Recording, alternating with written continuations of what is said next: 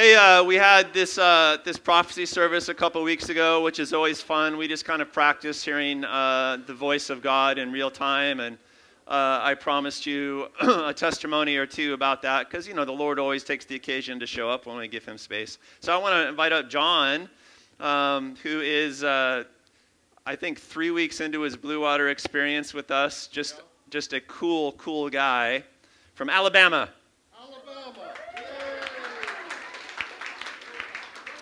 And you don't need this. You got a good, strong voice, but I'll give you that anyway.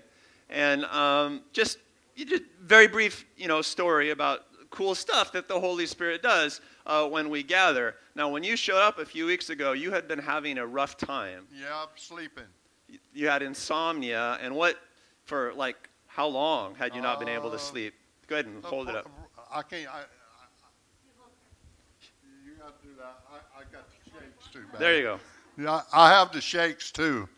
God ain't got rid of the shakes yet, but we're working on it. God is good. Nothing no better than Jesus. The Holy Spirit. I believe in them. Amen. We gotta have the Holy Spirit. We gotta have Jesus. We gotta have God. To me, they're all the same, but the main thing is the Holy Spirit right now, because He's the one that's roaming the grounds, roaming through this building right here. I'm just going to let John preach, because it's way better than what I had. But you had serious insomnia for how many months? Well, about 3 or 4 months. I don't know exactly. I don't keep up with time no more. 5 or 6 months. 5 or 6 months. Vern happens to be John's neighbor, and it was Vern that brought him to church. I live upstairs. Yeah, great apartment building. Yeah. And what had triggered the insomnia? What caused it? I think I went and had the shot. You had a bad reaction to the vaccine, unfortunately. Yeah. One of those few people who have the bad reaction to the vaccine. My arm's all messed up, and the result of that is that you could not sleep, and it was seriously bothering you. Yeah. But anyway, I was still trusting in Jesus to give me the sleep, but maybe most of it was my problem. Maybe I didn't believe hard enough. I didn't have enough faith. But when you came to the prophecy service, what happened? Somebody prayed for you. Several people prayed for me here. Yeah. And things started happening a little better. Uh-huh. I've been sleeping pretty good for the last ever since I've been coming here. Yeah, I have to clap for that. Thank you, Jesus. Yeah. We went for a party yesterday, and we spent some time right on the road here. But anyway, I mentioned the church several times to several different people. Wait, I want to hear about your healing, if you don't mind. Because as enthusiastic as you are, somebody... You get carried away. I don't carried away. It's an occupational hazard, my friend. But somebody came up to you and had a word from God.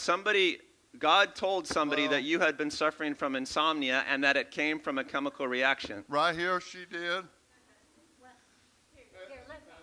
We're going to get this story straight in a second. Just going to hang with us. I'm sorry, I get carried away. Well, yes, that's okay. John, you're amazing. So I'm going to tell you my perspective. I saw John sitting at the door when I came in. You're sitting there being friendly. And I thought, I don't know that person. I just paid note of that. And after the service, I came up to you to say hello. Yeah. And my brother-in-law, Tony, who's sitting there in the back, he came up and said, God told me something about this guy. And so he started to say to you, John, you haven't been able to sleep for like 6 months, and it had something to do with your vaccination. And so that's a fairly specific word from the Lord. This person has not slept in 6 months, and it was caused by this nasty chemical reaction. So that's faith building. I just want to point that out. That's faith building, and that's what we call a God moment when stuff like that happens, because He forced the interaction to occur, right? And then what happened? You're doing great, by the way. Thank you. And so then I said, is that okay if I pray for you? And you said, praise the Lord. So I bet he did. Yeah. So I just put my hand on John and just said something like, I don't know, we just tell this insomnia to stop, and we just bring health. And that was kind of like, amen. And then what happened, I didn't know until a week afterwards. And then you felt better. I'm going to give this to Vern, the neighbor.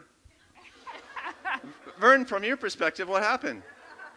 from my perspective, so yeah, I've known John for many, many years because we've been around this building, and he actually did all the daily like resident manager things. So prior to 6 months ago, John was running up and down 3 flights of stairs. He was carrying everybody's trash. He was up earlier than everybody else.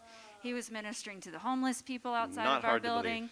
Everything like that, right? And then he suddenly went downhill very fast, and so we've been watching him every day going downhill very fast, noticing in conversation, I noticed the coincidence of the timing, but I was just praying, like I prayed for him a couple times, and then John and I would have conversations. So I said, oh, John, good news, we finally got a church location. We're finally going to be able to meet in person. Because he's been praying for us, for my church, to be able to meet in person. And so I told him, and then he yelled down to me one day. He was like, hey, can I go to church with you tomorrow? And I was like, sure, if you want to. And so then he came, and that was Prophecy Sunday, and I was praying that somebody would have a prophetic word for him, that he would get healed for his sleep issues. So I felt like that was a big answer to God, and that also is shaking. And then since then? Since then, he's been sleeping. So I checked in with him this week. He's been sleeping 5 hours every night. Yeah. Yes. Are you running up and down 3 flights of stairs again? Are you running up and down 3 flights of stairs? You're He's walking up and down 3 flights. Yes, he caught the bus by himself this week. He went to that party yesterday. He hung out with family all day. He slept really good last night. Yeah. It's been improving every day. It's improving. Would you like to give him one more praise Jesus? I'm just inviting you. Praise Jesus. I thought so. All right. Without Jesus, we ain't doing nothing. All right. We lost. He owns everything, every little detail. He knows every little detail. Praise the Lord. Thank you. All right. Give him a clap. All right, thank you. Praise the Lord. You sure you don't want to preach? I'll let you preach. No? You're okay? I thought not preach. All right.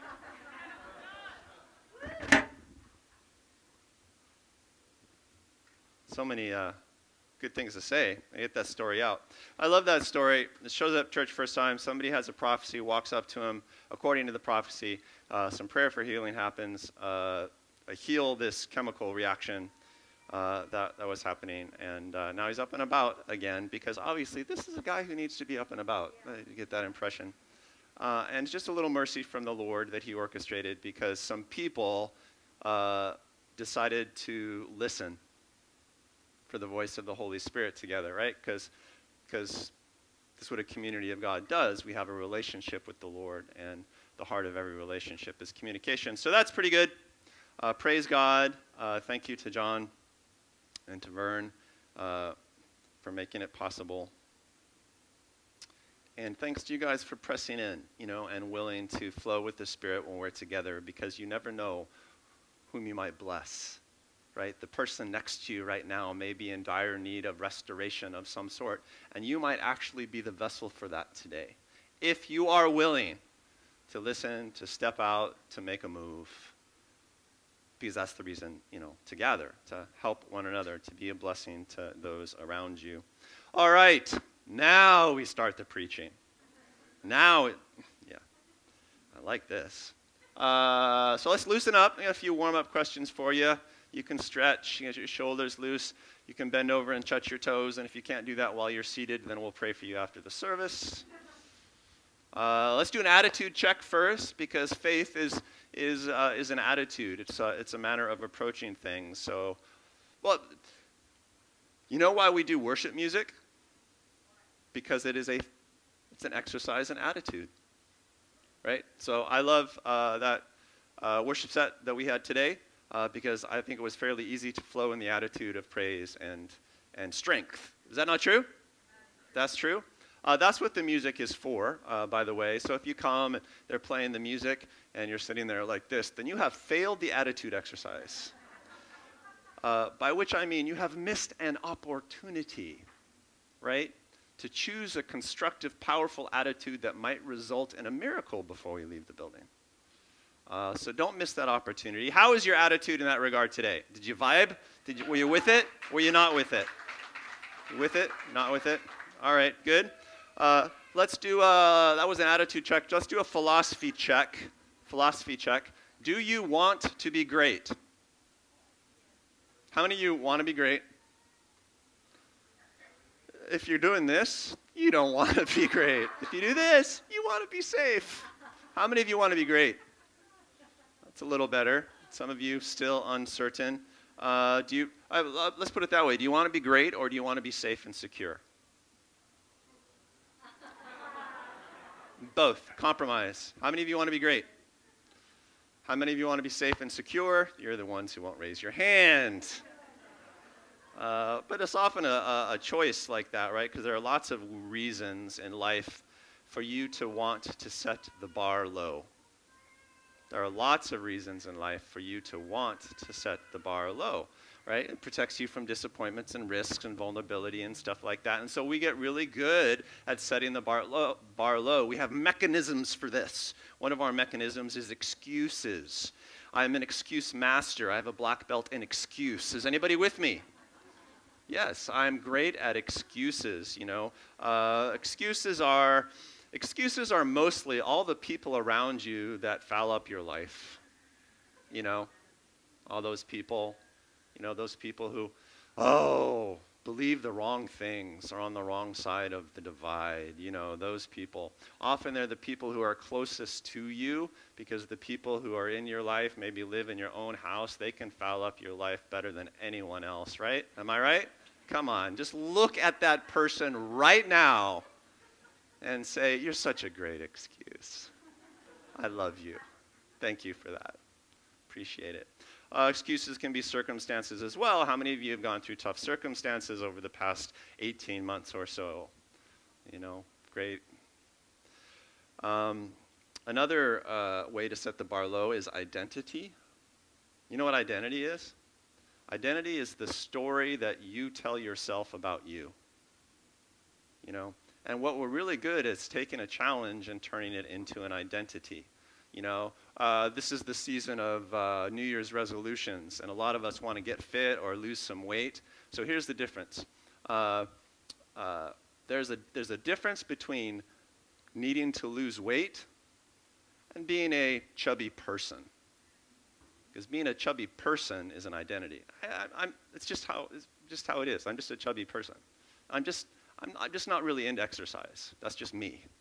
You have identified with the situation, as opposed to, I would like to be more fit. I have a need. I must respond. I must overcome. How's that going, by the way? All right, we might have to revisit that one. Or, you know, there's a difference between procrastinating with respect to something you need to do and being a procrastinator. I'm just a procrastinator. That's an identity.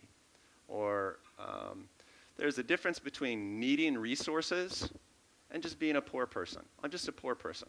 That's just it's my identity. That's my class. That's my position, right? You get the idea?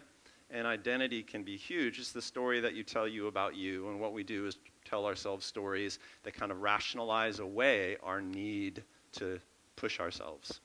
That's what we do. Identity.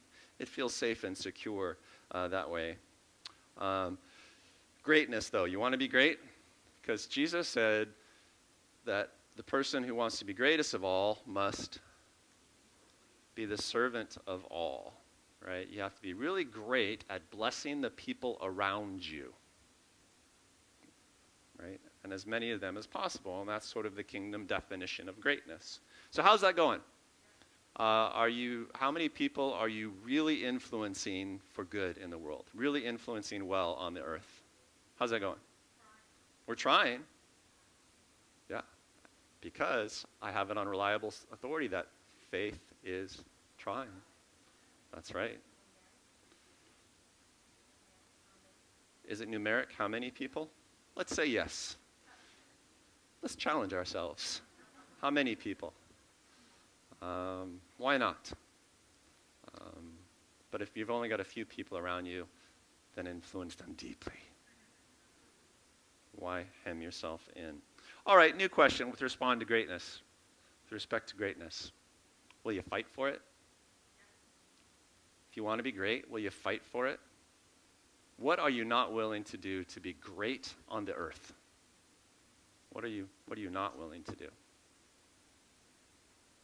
Would you do anything to be great? I mean, if you had a chance to be great, would you respond in public as freely as Kat does? Would you be willing to do that?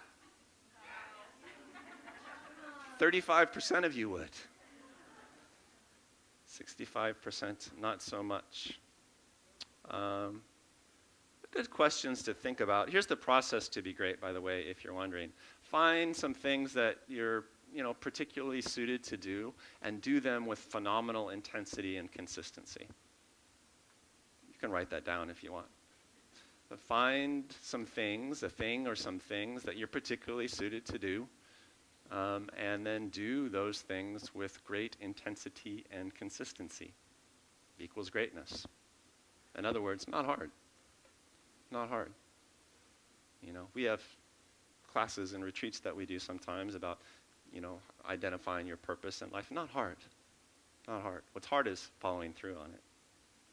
Yeah, that's the harder bit, but it's not complicated.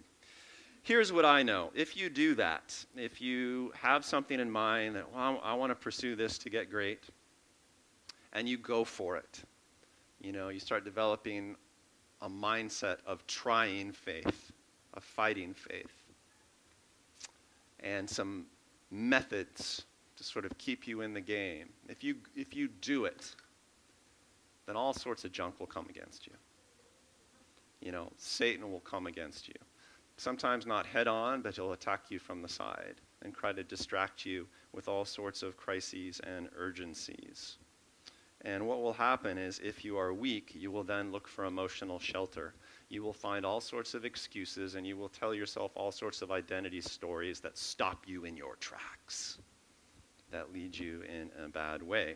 If you're weak, if you're strong, you will fight back.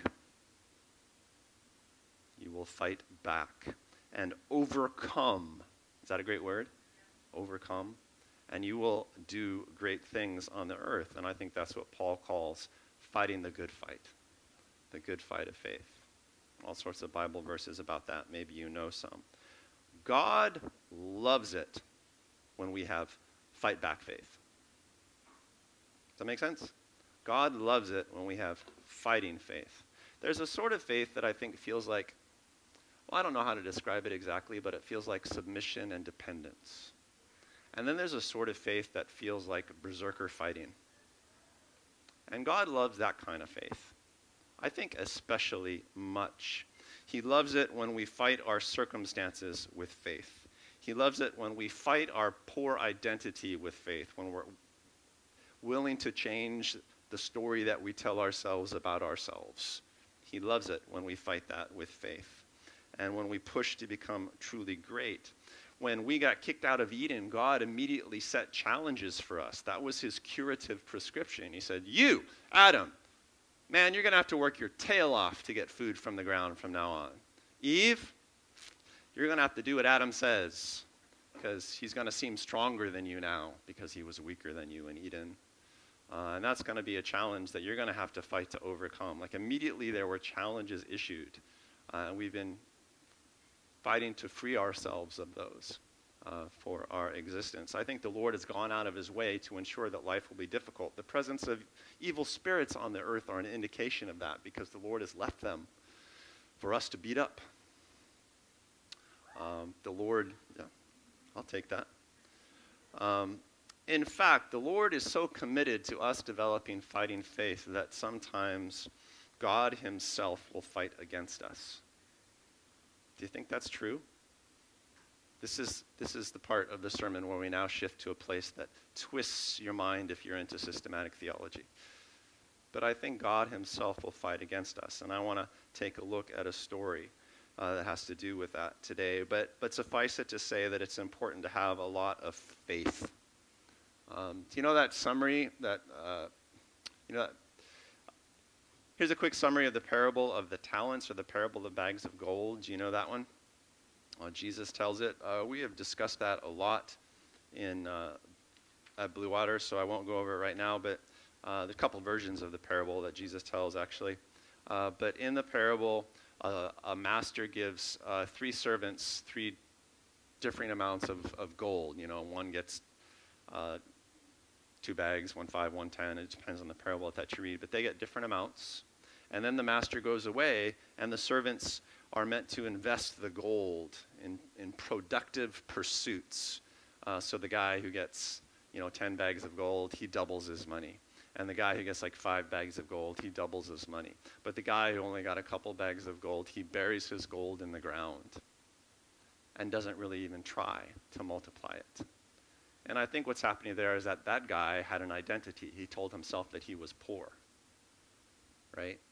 And if you're just a poor person, then you've got no way to try to better your position, right? It's who you are. He buried it. He didn't try. He didn't try. And when the master came back, everybody gets rewarded, but the guy who didn't even try gets reprimanded and punished rather severely. You know that parable? Just give me 1 clap if you do. And then the punchline of the parable is that the interpretation of the parable says, from him who had, to him who has, more will be given. From him who does not have, more will be taken, or more will be lost, depending on your translation. The less fight you have, the less try you have, then the less you will have over time. I think what it means is if you're not a fighter, your rate of loss will continue to grow. But if you are a fighter, your rate of victory will continue to grow. I think that's what the parable is about. I share that parable. It's a common one, but there are all sorts of lessons in Scripture about that. I think that we should be faith fighters. Or I developed a new term this week, fighting faithers. Do you like that? Fighting faithers? Everybody but my wife loves that term, and therefore we will continue to use it in perpetuity at Blue Water Mission. Thank you. I am a genius. No, don't say it. I want to read from the story of Jacob. We discussed him briefly a few weeks ago, and I said that I wanted to do a discussion about him. We're in a sermon series on weird stories of faith. And this is a very weird story. And what I want to do is just read a selection of the story of Jacob from Genesis 32, verses 22 through 32. And it's a story about Jacob wrestling with God. You know this story? Weird story. Weird story. So you might know, if you were here a few weeks ago, that Jacob hustles a blessing from his father, and the Lord kind of likes his attitude, and the Lord promises to bless Jacob wherever he goes, and very explicitly promises to be with Jacob. And then Jacob goes through all of these adventures and misadventures. We'll talk about those momentarily. And what's happening now is that Jacob is finally returning home from his sojourn abroad, where things have gone both poorly and well for him. It's been very, very dramatic, and there's been a lot of struggle involved.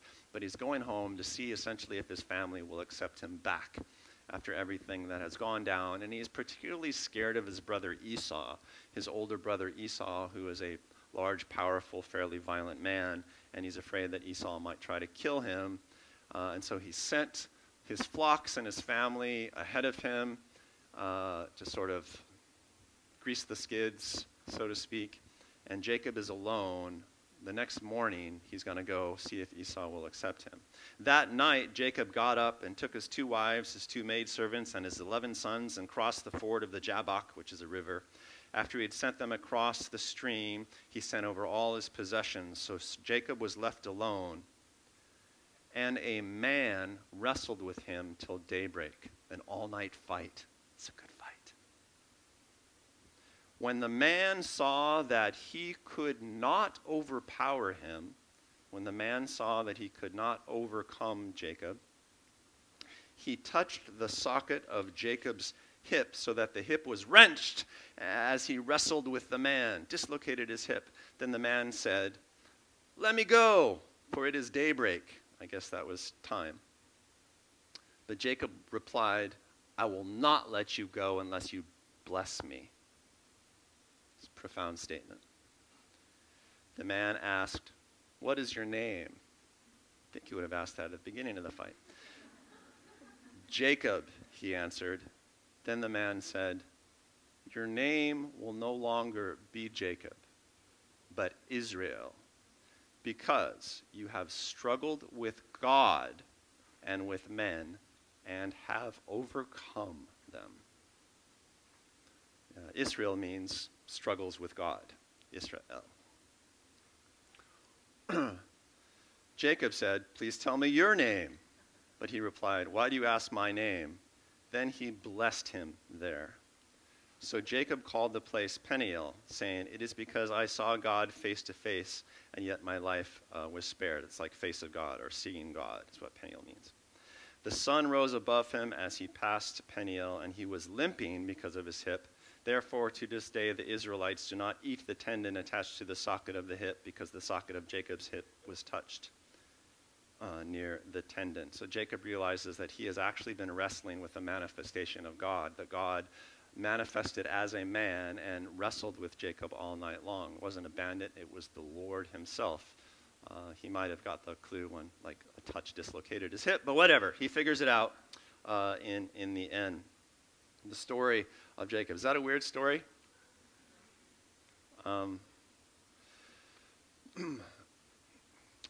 Jacob was the younger of two sons, a twin.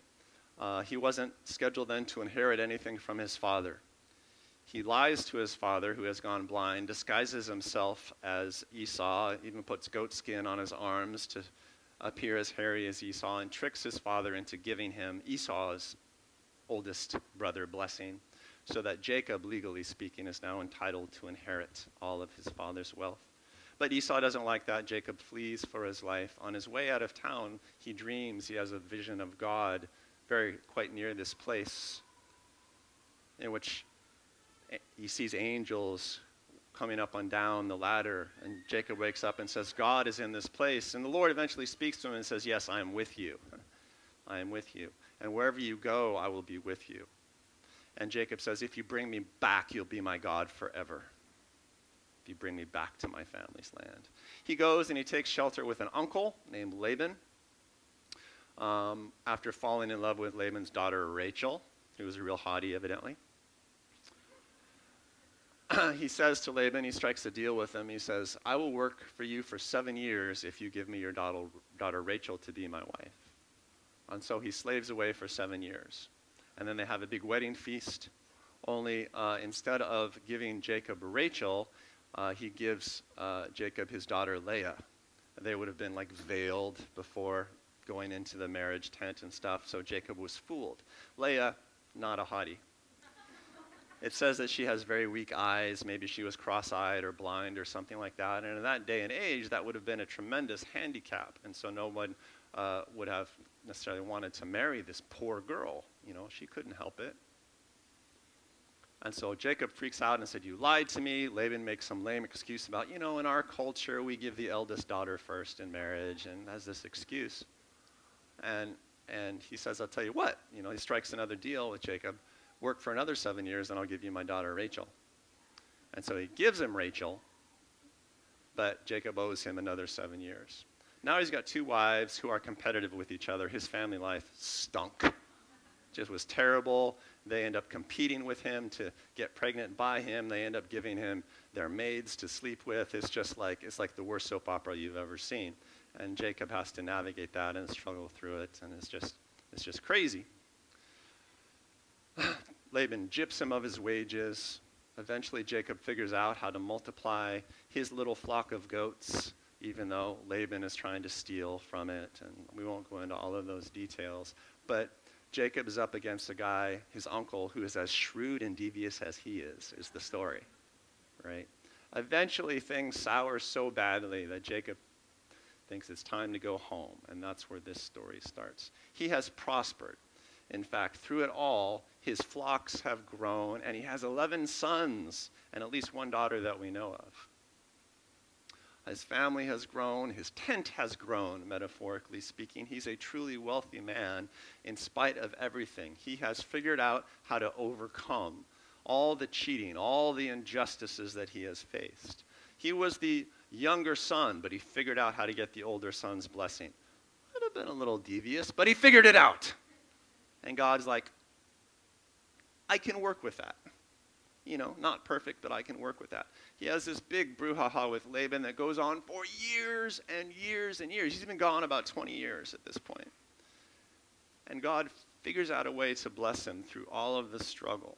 And then finally on the last night, when all the struggle is over and he's about to enter his family's territory again, finally, trusting that the Lord is going to be with him, the Lord decides that he will be with him.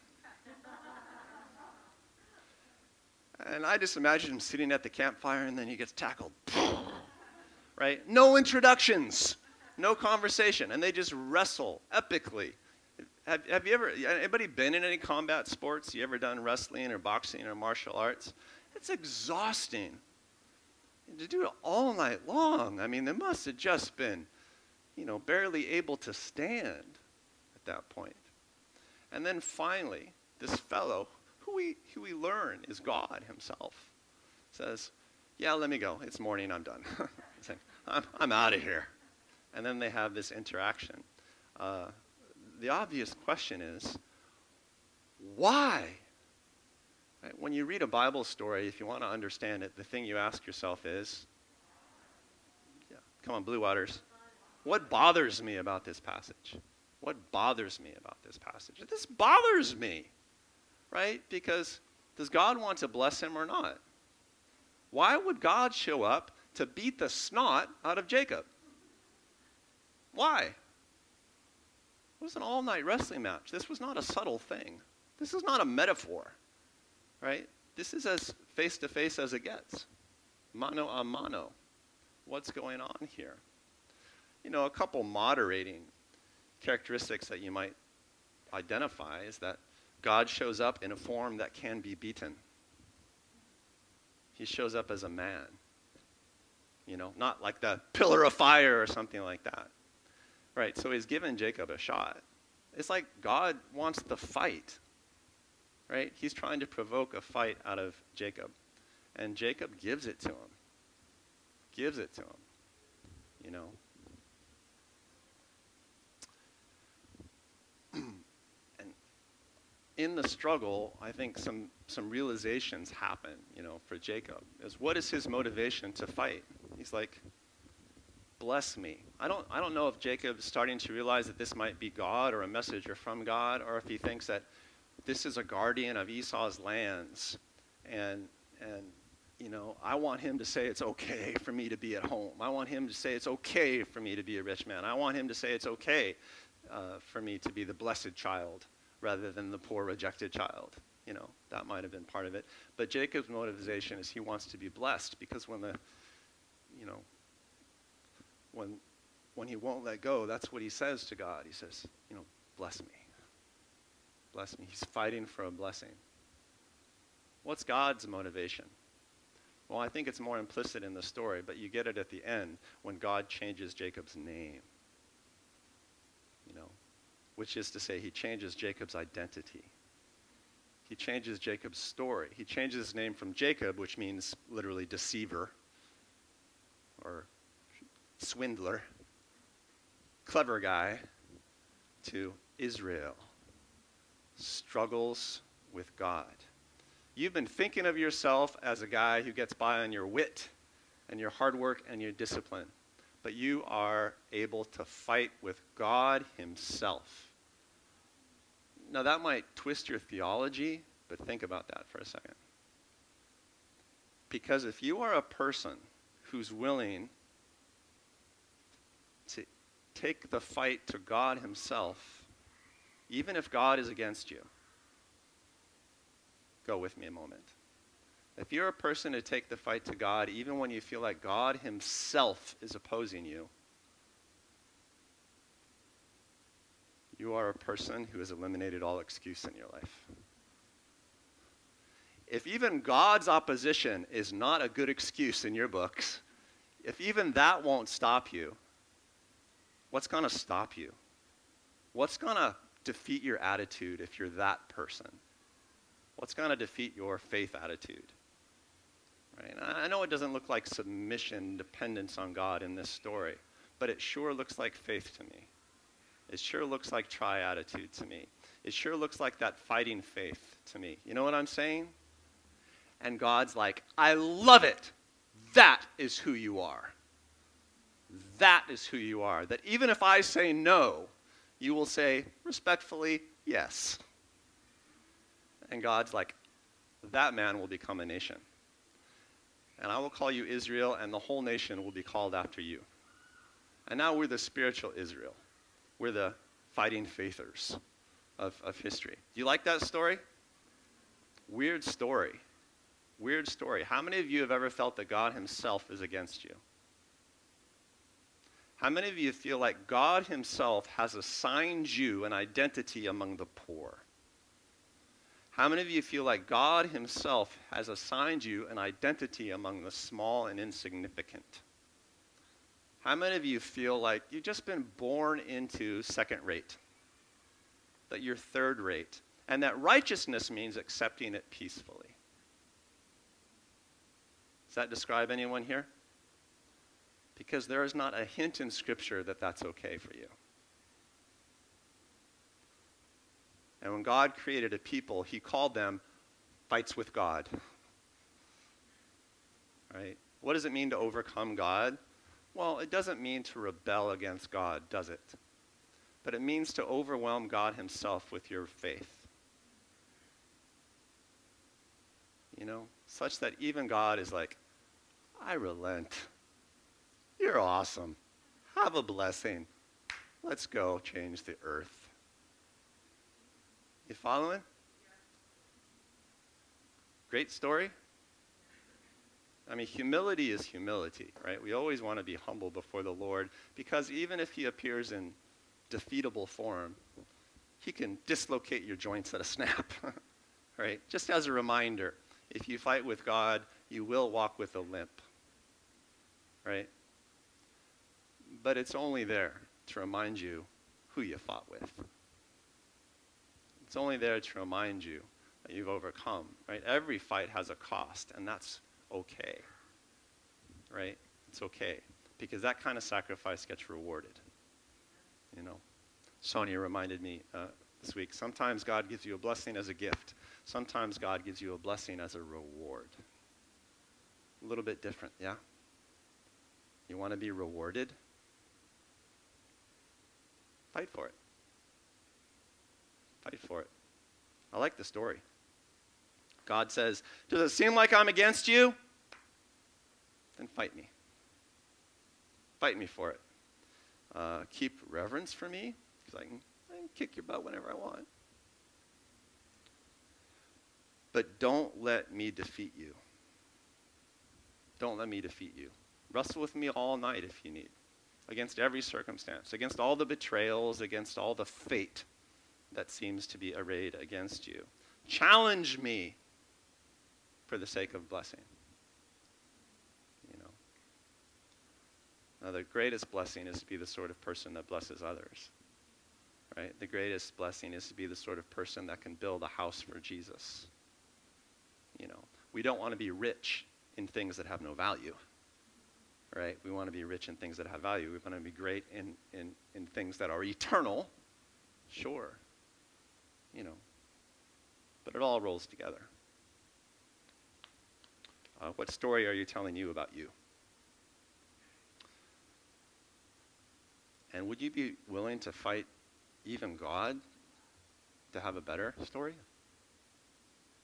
Because I think he's willing to get into the ring with you. That's his humility. I think he's willing to show up in a way that can be defeated by you. That's his humility. Are you following? I think he'd be willing to show up in a form that, shoot, if we wanted to, we could slap him on a cross, strip him naked, and kill him. That's his humility. He's willing to be wrestled because he's pretty secure. And he wants you to be great and would do almost anything to get you there. Yeah. So do you want to be greatly blessed? Who wants to be great? Father God, I pray that the Holy Spirit, whom John praises, would be upon us this morning. Holy Spirit, who can change circumstances, who can change lives, and who can change the world, would be upon us this morning, would be in this place. And sometimes the Holy Spirit is in this place to just give you a free gift of healing. And sometimes the Holy Spirit is in this place to pick a fight with you and to ask if you're willing to push back and to get in a match with him where you decide to be relentless in your pursuit of greatness, as Jesus defined it. Why is the Holy Spirit here for you today? Is he here to pick a fight with you? And are you willing to fight back? Are you willing to push through? What would stop you? What excuse? What identity? Speak, Lord. But he might speak provocatively.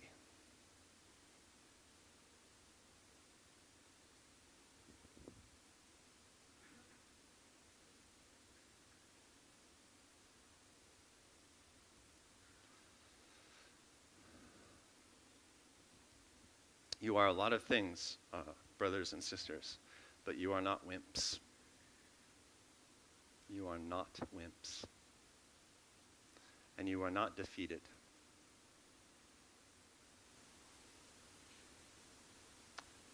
You are not second rate, and you are not without influence. You are not made to be insignificant. You were not made to accept garbage.